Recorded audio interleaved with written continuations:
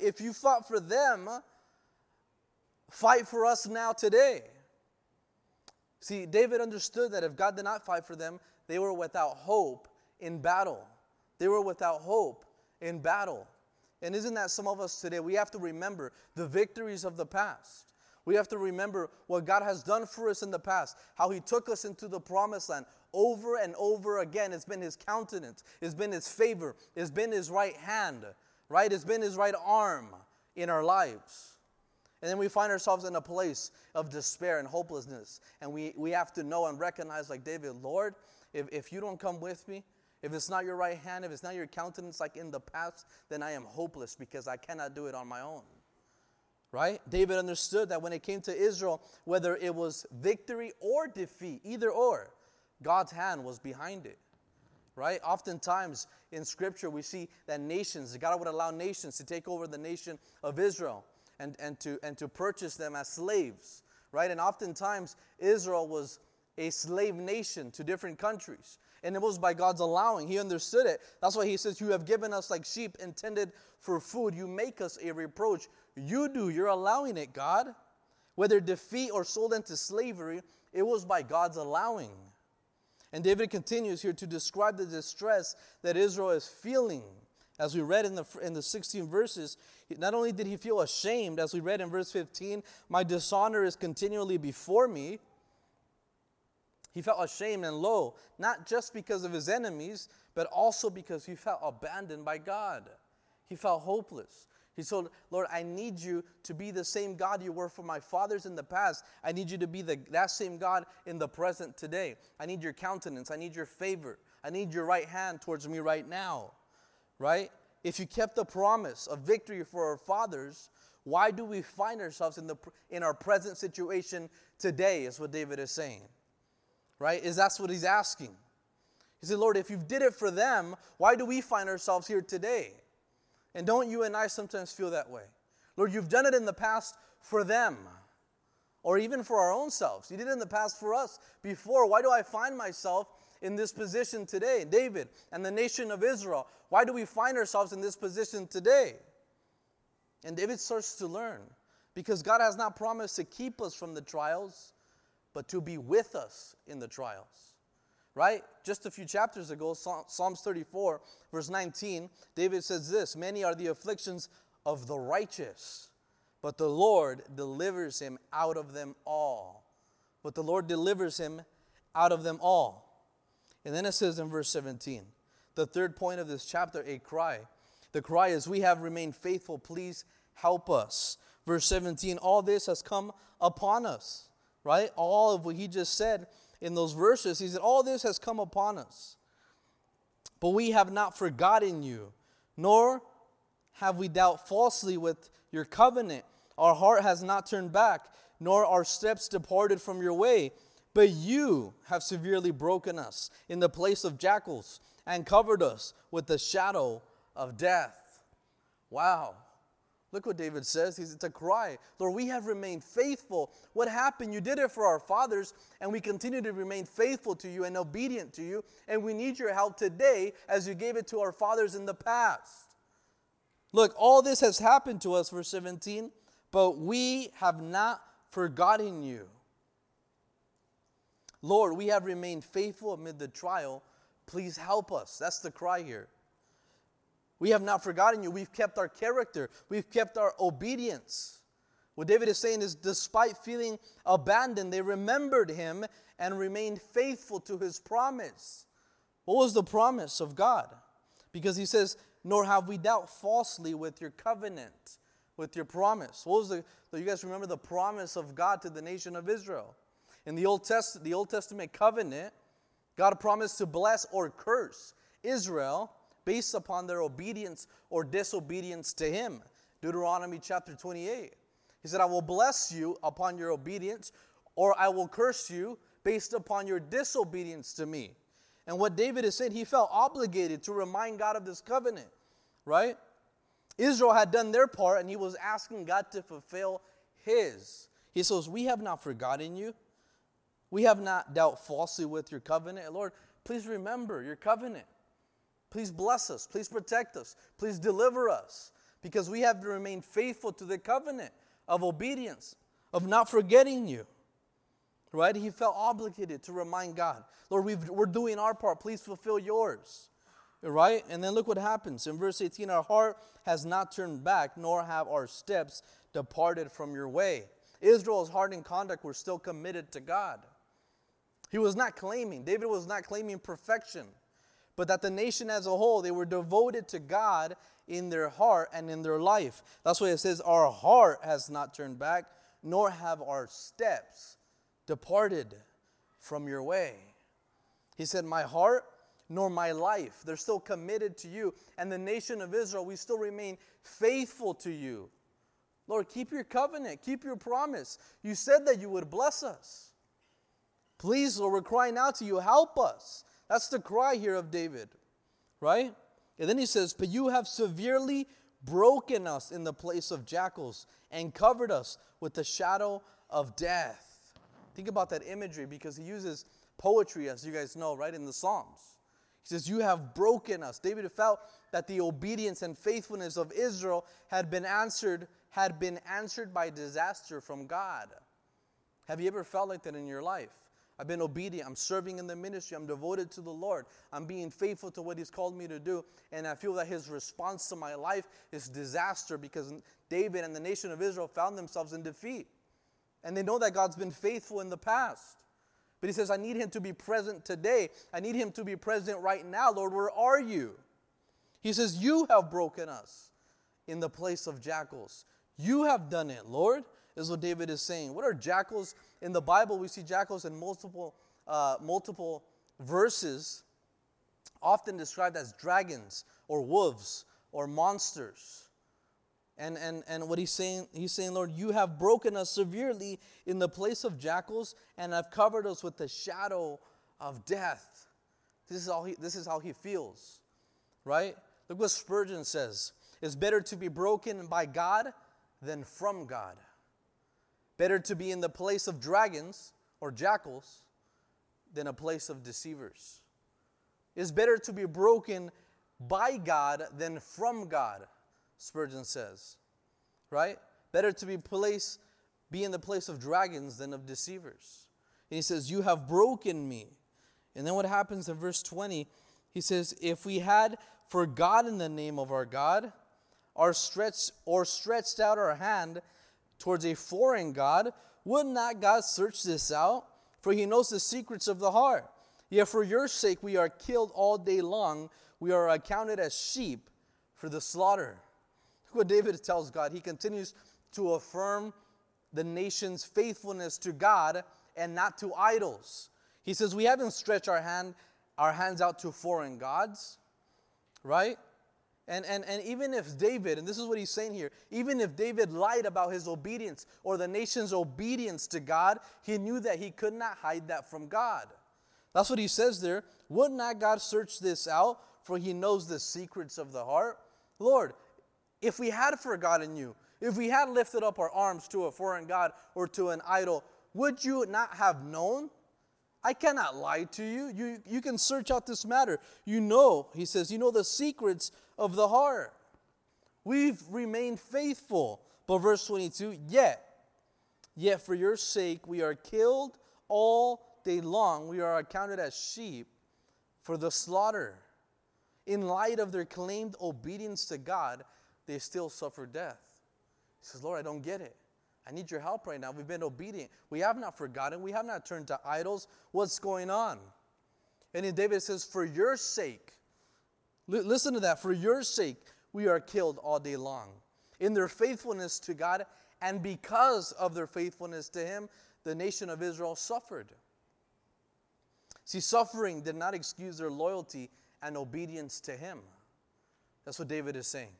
We've suffered. We've remained loyal to you. We've obeyed you. And in the suffering, we've never used it as an excuse to break our loyalty to you. He says suffering did not excuse their loyalty and obedience to Him. You know what David was saying? I'm reminded of what Paul shares in Romans chapter 8. He says nothing can separate us, is what David is saying, from the love of God. amid the defeat, amid the trial, amid how we feel right now in despair. Romans chapter 8, verse 38 and 39. Paul says, "For I am convinced that neither death nor life." David was in the valley of death. He says what?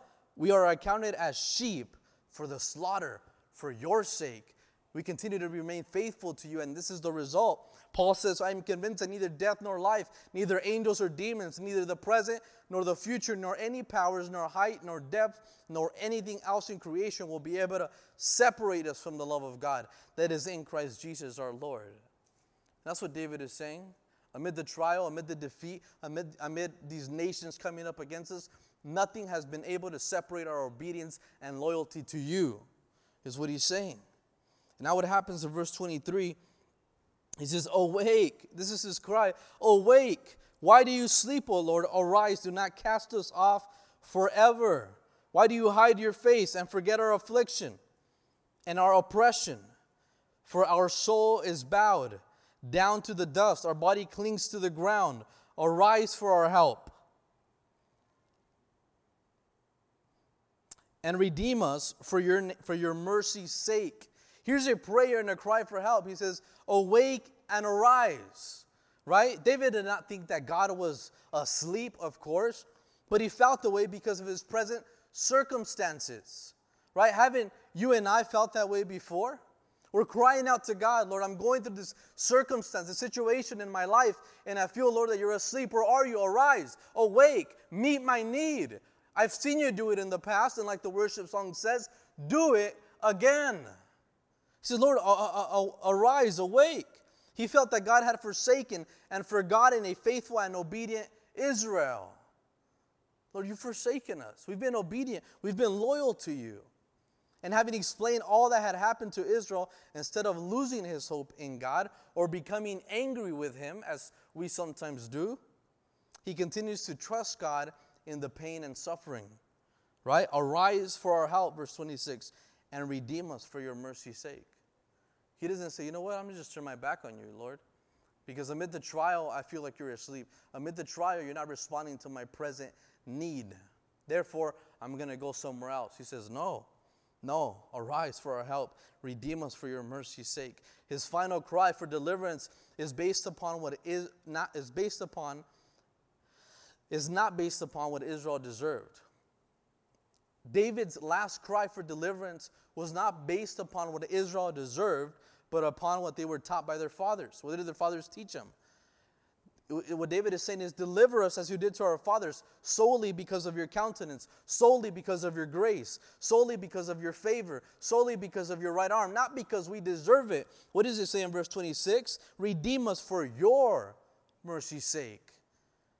The NIV reads this verse this way: "Rise up and help us, rescue us because of your unfailing love." Lord, because of your unfailing love, because of your mercy's sake, rescue us, redeem us, deliver us, not because we deserve it, but because we want your countenance and your favor toward us. This is why. And although he claimed Israel's faithfulness, his cry for help was based upon the mercy of God, not the obedience of Israel. Right? He says that Israel has been obedient and loyal to the Lord, but he doesn't say, "Lord, deliver us and help us. Arise and awake. We have been obedient, therefore you owe us." No. He says, "Lord, for your mercy's sake, for your unfailing love, because your unfailing love, because of your mercy, because of your grace, rescue us, deliver us, arise and awake." We're not deserving of it, but because of your love. He remained steadfast, loyal, faithful to him. What did Job say? Amid all the trials that Job was going through, Job 13, verse 15, "Though he slay me, yet will I trust him." This is David and the nation of Israel, remaining faithful amid the trial, remaining faithful and obedient and loyal to the Lord amid defeat. The nation's disappointments did not become an excuse for their disobedience. How many times have the disappointments in our lives become an excuse for our disobedience towards the Lord? David said, No, Lord, I'm going to remain faithful. We've not forgotten you. We've not forgotten your covenant, your promise. We've been loyal. We've not stretched our hands to foreign gods or to idols. They remain loyal to God and put their trust in him to deliver them. To deliver them. And look what happens in chapter 45 now. It's a beautiful Psalms. We're going to see the glory of a king, and we're later going to find out that the king is the Messiah, Jesus. But we also see in this messianic psalm not only the glory of the King Jesus, but also of his bride, the church, me and you, and the ceremony that's to take place. Look what happens, verse 1. My heart is overflowing with good theme. This is David writing. It's overflowing with joy as I recite my composition concerning the king. I'm writing this and I feel joyful. I'm excited about what I'm writing about, the king. My tongue is the pen of a ready writer, he says. You are fairer than the sons of men. This is what David is saying about the king. He says, you are beautiful, more than the sons of men. Grace is poured upon your lips. Therefore, God has blessed you forever. This is a poetic description of the king. He is praised for who he is and what he does. For who he is and what he does. You are fairer. You're more beautiful than the sons of men. You know what David is describing of this king? He's speaking of the nature and the character of Jesus. Far beyond the beauty of any other man, he says. Right? Grace is poured upon your lips. Therefore, God has blessed you forever. Why do we know he's speaking about the character of Jesus when he speaks about his beauty? Because Isaiah tells us that the Messiah would be of ordinary appearance. You guys remember that he had to be pointed out by Judas. When Judas betrayed him, he had to be pointed out with a kiss because he was an ordinary man like the rest of the 12 disciples. Actually, at that time, there was 11 because Judas was on the other side. But he had to be pointed out. And oftentimes, Jesus, as you remember, he would hide amid the crowd when they tried to arrest him. He looked ordinary. But here David is describing the king as beautiful, far beyond all the other sons of men. Right? Isaiah says about the appearance of Jesus prophetically, for he shall grow up before him as a tender plant and as a root out of the dry ground, for he has no form of comeliness, and we shall see him. There is no beauty that we should desire of him. He's going to be ordinary looking, right? And then what's the beauty that David is speaking about here in verse 2? He says, grace is poured upon his lips, therefore God has blessed him forever. The beauty of the king is displayed by grace upon his lips, not his appearance. John chapter 1 verse 17, the law was given through Moses, but grace and truth came through Jesus Christ. Here's the beauty about the new covenant. Here's the beauty of King, the Messiah, right? That grace came forth from his lips. When reading out of Isaiah in the synagogue concerning himself, right? Jesus read in the synagogue out of Isaiah. And he says, what I just read to you in Isaiah is concerning myself. And then it says in Luke chapter 4, verse 22, that all spoke well of him and marveled at his gracious words that came out of his lips. Isn't this the son of Joseph, they asked? In his lips, David says, grace is poured upon your lips, therefore God has blessed your name forever. Gird your sword upon your thigh, O mighty one, with your glory and your majesty, and in your majesty ride prosperously because of truth, humility, and righteousness. And your right hand shall teach you awesome things. See, he's not only a beautiful king with grace on his lips, but he's also a king ready for war, is what David is saying. Gird your sword upon your thigh, O mighty one. This is the king who he's talking about, right? He's also a king ready for war. He's a mighty one armed with the sword. The vision of John in Revelation chapter 19 verse 11 about Jesus coming back on a white horse. He says, now I saw the heaven opened, and behold the white horse, and he who sat on it was called Faithful and True, and in righteousness he judges and makes war. David, think about the picture that David is describing. Think about the picture of the vision of John. He judges and makes war. That's the king that he's describing here. And he says, and your majesty you ride prosperously because of truth, humility, and righteousness. And your right hand shall teach you awesome things. The king is full of majesty, of royalty, and of blessing, because from his lips flow truth, humility, and righteousness. In ancient Israel, and he says, that's what he says, in your right hand shall teach you awesome things. And at this time, a right hand spoke of a person's strength and skill, the right hand. The exercise of the king's strength and skill teaches him awesome things. In Hebrews chapter 5, verse 8, it says this, though he was son, Jesus, he learned obedience by the things that he suffered. He learned obedience by the things that he suffered. His strength and skill taught him obedience in the face of suffering, submission. Because we know that Jesus went to the cross not willingly, obediently. Right? We read that in the Bible. He didn't go willingly. 3 different times. He said, Lord, not my will, but yours be done. 3 different times, if there's another way for this cup to pass. Right? He learned obedience in the face of suffering. He says, your right hand will teach you awesome things. You know what's the skill and ability of Jesus? Humility and submission. Surrender before the Father's will. That was his skill. That was his ability that taught him awesome things. Obedience. And then he says, your arrows, right? Your arrows are sharp. In the heart of the king's enemy, the peoples fall under you. His strength brings the world into submission under him, is what David is saying. And look what happens in verse 6. Your throne, O God. Now he calls this king God.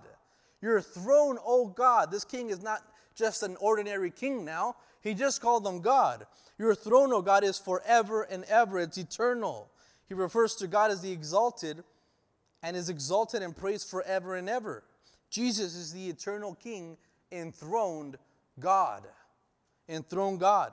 And what does he say about him? He says, a scepter of righteousness is a scepter of your kingdom. A scepter is a staff, a symbol of authority for a king. They would carry it, and that was a symbol of their authority, right, that the king had. Well, he says, Jesus, your scepter, your staff of authority is righteousness.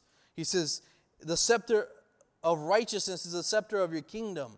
You love righteousness and hate wickedness. Therefore, God, your God, has anointed you with the oil of gladness more than your companions. More than your companions. See, because of his great righteousness, Jesus, the King, God has anointed the Messiah with the blessing of joy. That's what it says, with the oil of gladness. Despite the work of sorrow and of the cross that Jesus went through, Jesus was satisfied with the oil of gladness over his companions. He's speaking about the superiority of Jesus over the angels, angelic host. But look how beautiful this verse is, because he says, therefore, God, your God. Wait a minute, he just called Jesus God, and then he says, Jesus, your God has anointed you with the oil of gladness. God, your God, has anointed you. God the Father has anointed, that's the Holy Spirit, you, the Son. He's speaking about the Trinity here. He speaks about the triune God, right? And we can understand this now because we have the New Testament. But he says we see God the Father, the Holy Spirit, anointing God the Son. David describes the 3 persons of the Trinity here. God the Father, your God, you being the Son, has anointed you, the Holy Spirit. Right? That's what he says, has anointed you with gladness over your companions. Verse 8, all your garments are scented with myrrh and aloes and cassia and of ivory, out of the ivory palaces by which they have made you glad. Kings' daughters are among your honorable women. At your right hand stands the queen in gold from Ophir.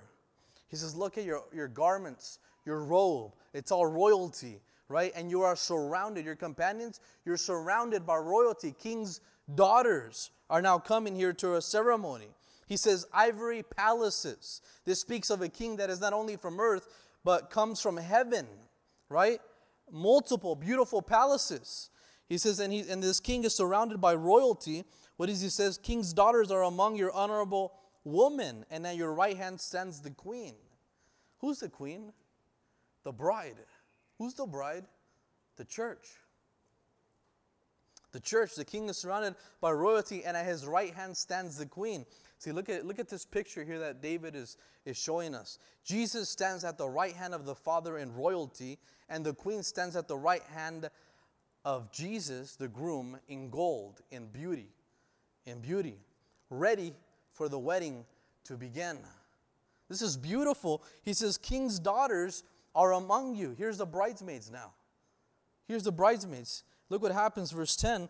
Listen, O daughter. Now David turns his attention to the bride, to the church. He's speaking first about the king, about God, about Jesus, and now he turns his attention to the bride. He says, listen now, O daughter, consider and incline your ear. I'm going to give you advice. He says, forget your own people and also your father's house. Does that sound familiar?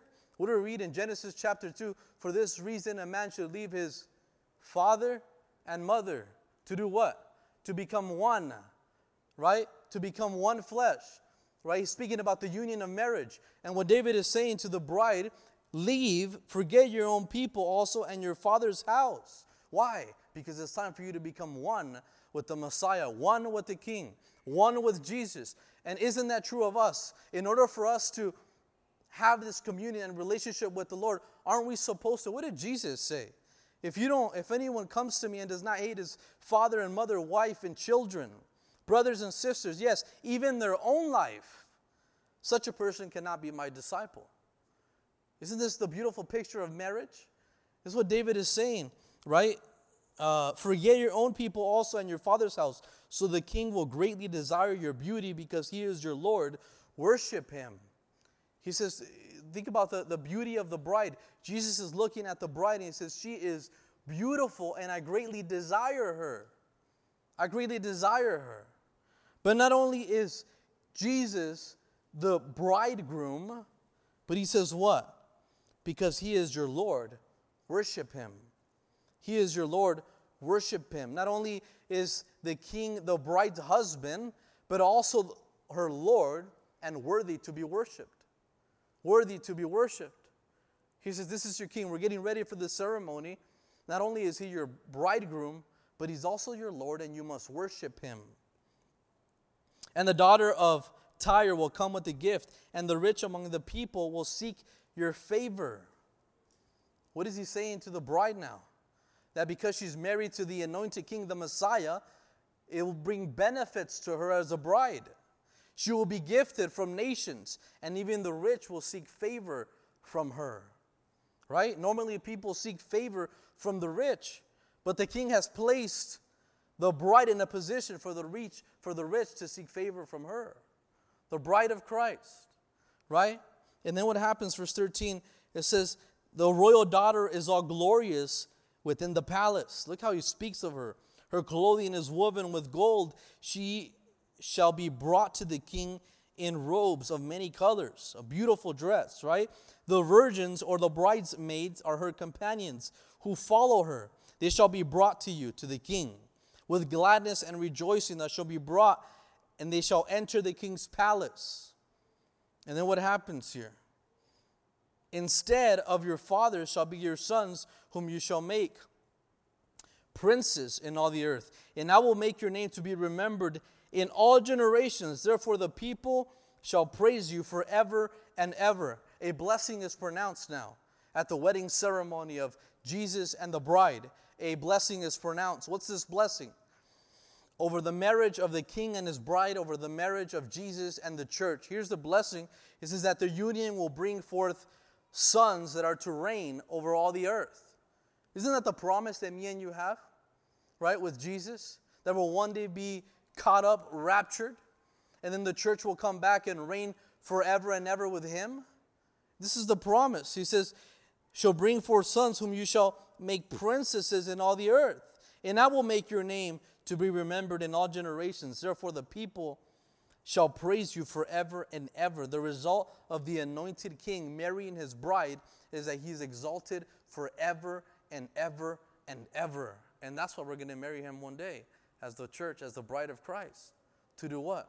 To praise his name forever and ever and ever. That's the result there. Now look what happens in chapter 46 as we finish here. Beautiful chapter here. The God of Jacob, our hiding place. That's the title of tonight. The God of Jacob, our hiding place. We're going to see here three different things. God is our hiding place. He is the God of heaven and the God of man. And lastly, be still and know him. Be still and know him.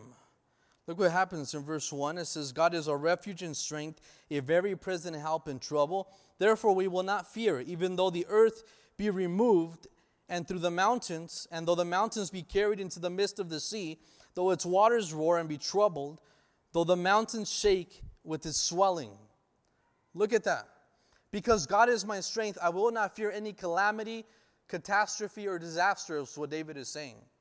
He says, although the earth be removed and the mountains be carried into the sea, though its waters roar and be troubled, and the mountains shake in its swelling.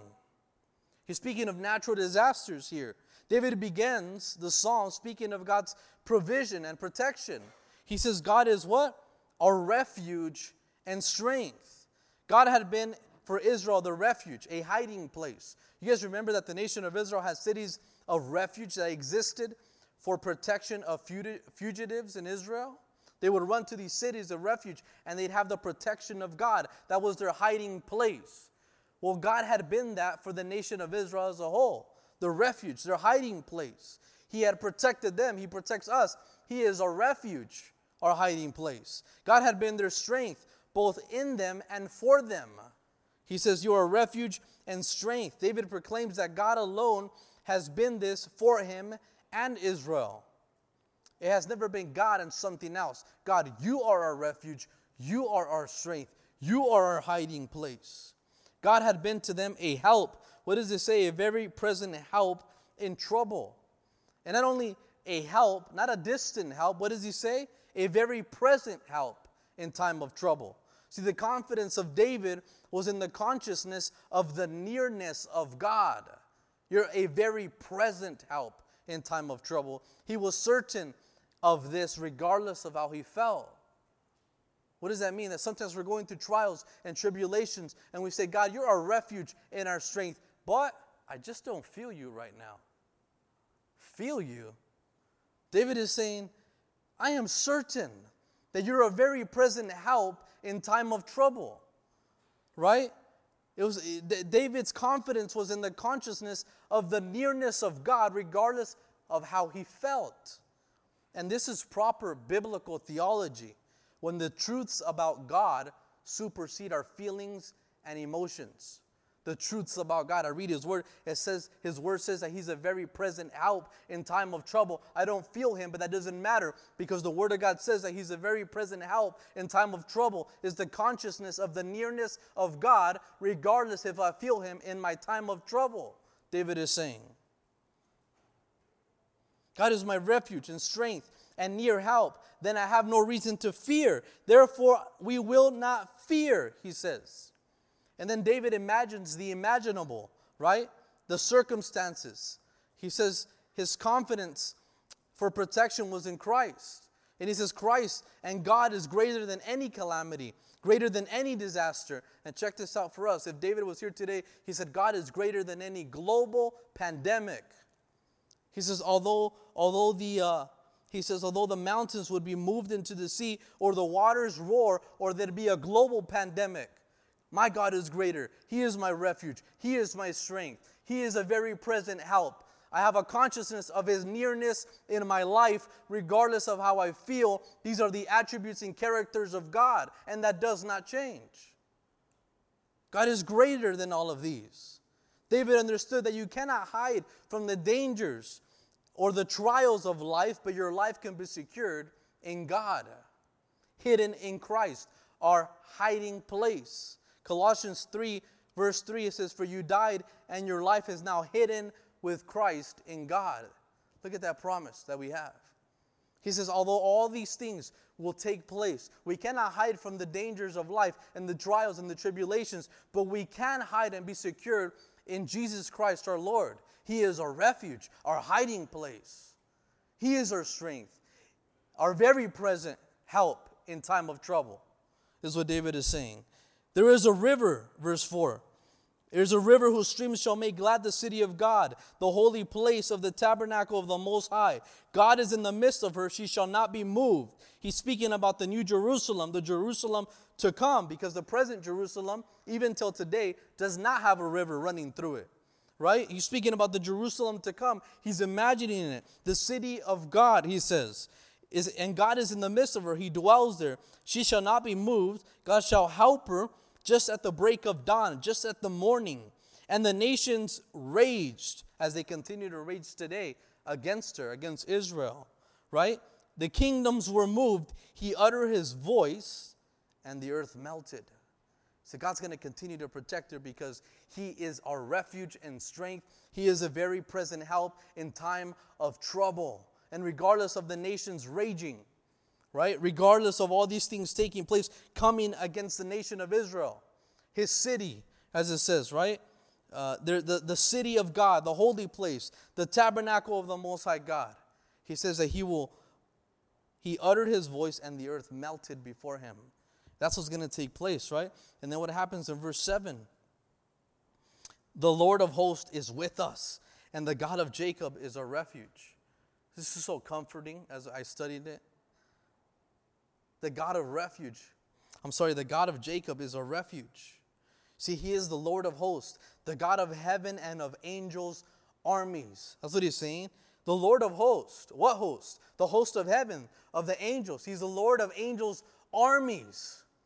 But he's not only the Lord of the angels, or he's not only the Lord of heaven and of the world. That seems too big. That seems too far. That seems too distant. He's also the Lord of Jacob, of you and I. Because what do we know about Jacob in the Bible? He was the deceiver. He deceived his brother alongside with his mom. He deceived his father to earn the birthright and the blessing and to steal it from his brother. Then when he got married, he married multiple women. He favored one over the other. Then he favored some children over the others. Eventually, they sold one. He doesn't have a good reputation, biblically speaking. And if God can be the God of Jacob, then David is saying that I'm sure that he can be the God of you and I. He's not only the God of angels' armies and of heaven and of the world, but he's also the God of Jacob, our refuge. Wow.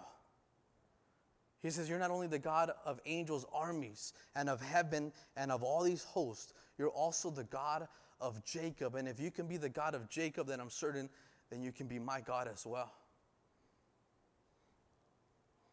Verse 8, come, behold the works of the Lord, who has made desolations in the earth. He makes wars cease to the end of the earth. He breaks the bow and cuts the spear in two. He burns the chariot in fire. What does he say in the first few verses? The emphasis is on God, our refuge and strength. Now David wants us to consider his great glory. He says, come, behold the works of the Lord, who makes desolations in the earth. When these nations, when they rage against Israel, what does he do? He makes desolations on the earth. He makes wars to cease. He enforces and brings peace. And one day he's going to do that when these nations rage against Israel. What is he going to do? He's going to wipe them out. He's going to make desolate of these nations and bring and enforce peace. He brings the bow and cuts the spear in two. He burns the chariot in the fire.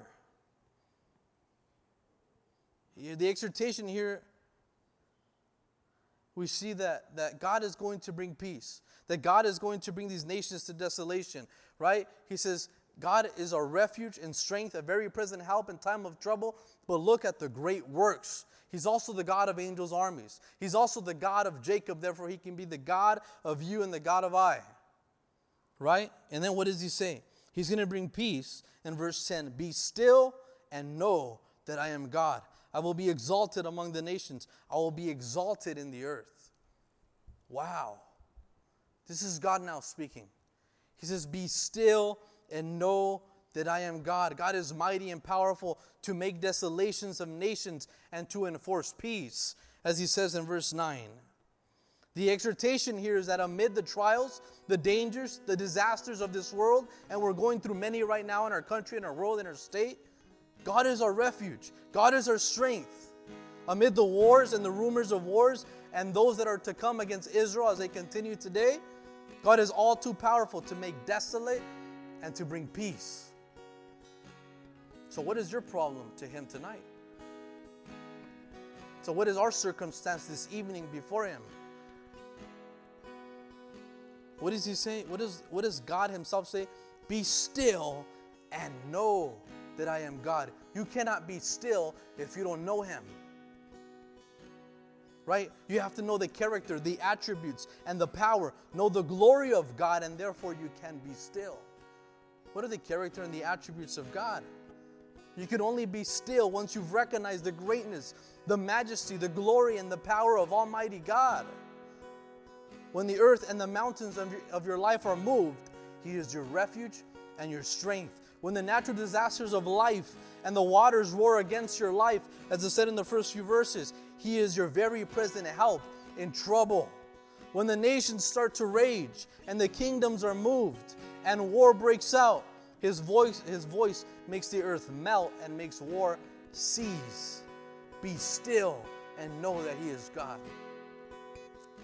And listen, we might not know what lays ahead tomorrow in our life, in our country, or in the world, but we know how the story ends as believers. We know how it ends. God will be exalted among the nations and the earth. He will reign. It says, be still and know that I am God. I will be exalted among the nations. I will be exalted in the earth. The Lord of hosts is with us. The God of Jacob is a refuge. God's going to be exalted among the nations, among our life. He's going to reign. We know how the story ends. Therefore, who shall I fear? Psalms 27 verse 1, same writer, David says, the Lord is the light of my salvation. Whom shall I fear? The Lord is the stronghold of my life. Of whom shall I be afraid? He is my refuge. He's my strength. He's my very present help in time of trouble. He makes the earth desolate. He brings peace. And He says, be still and know me. Know that I am God. I will be exalted amongst the nations. Right? If I know God, then I can be still. This is what David is saying. This is what God is saying. Know me. Be still and know that I am God. If I am uncertain tonight of a present situation in my life, He is near, a very present help in time of trouble. And I may not know, you may not know what the future may hold. But tonight what God is saying, be certain of who holds your future. The God of Jacob, your hiding place. Let's go ahead and pray.